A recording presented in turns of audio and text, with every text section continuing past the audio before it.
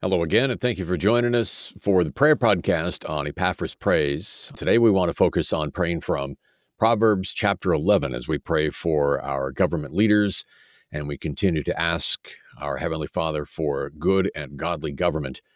And we pray today for upright men and women in office who pursue and desire integrity, honesty, and loyalty as we pray from Proverbs 11 today. So let's go to our Father in Jesus' name. Father of glory, you who sit on the throne in heaven and look down on the governments of men. We bless and honor and praise you as we gather together today to pray on behalf of our nation's government.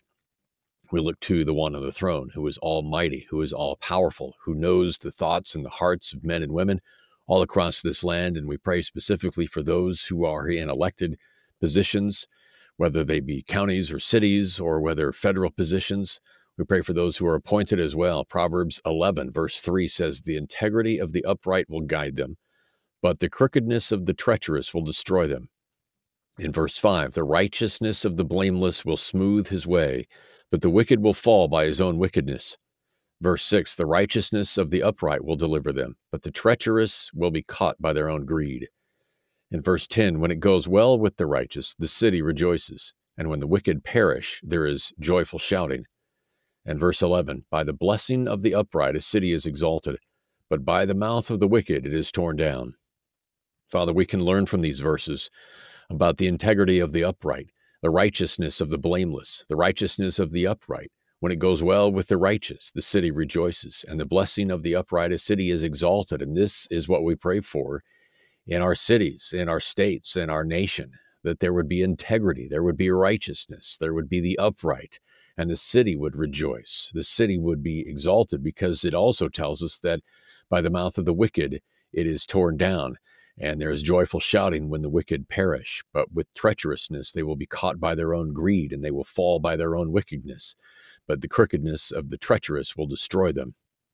And Father, we know that there is very often in areas of government, there is treachery, there is fraud, there is deceit, there is all kinds of ungodly behavior that happens within the halls of government all across the land. And what we're praying for is instead that you would instill those in the land, those in authority. We are praying for those in authority in our government to be upright, and for those who are to be elected or appointed to be upright according to your word, that they would be righteous according to your truth. Father, we're asking for you to instill those in the highest offices across the land who are men and women who are after your own heart, not unlike King David. We pray that they would be among those who pray as perhaps David did in Psalm 26, when he said, "Vindicate me, O Lord, for I have walked in my integrity, and I have trusted in the Lord without wavering.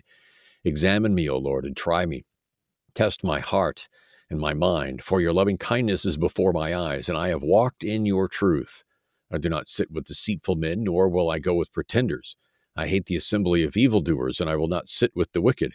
I shall wash my hands in innocence, and I will go about your altar, O Lord, that I may proclaim with the voice of thanksgiving and declare all your wonders. O Lord, I love the habitation of your house and the place where your glory dwells. Do not take my soul away along with sinners, nor my life with men of bloodshed, in whose hands is a wicked scheme, and whose right hand is full of bribes. But as for me, I shall walk in my integrity. Redeem me and be gracious to me.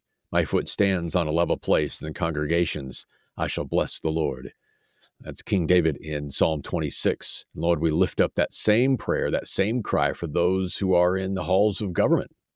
And we pray for those who are in government now to be among the upright. We pray for those who would be elected or appointed to be among the upright. For when it goes well with the righteous, that the city would rejoice, and the blessing of the upright, by that a city would be exalted.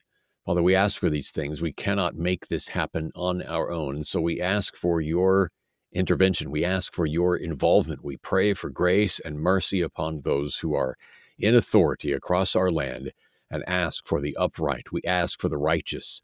We ask that it would go well with them, and the city, the land across this nation would rejoice and give glory to God the Father and the Lord Jesus Christ. And we pray for our government today in the wonderful name of Jesus, our Lord and Savior. Amen.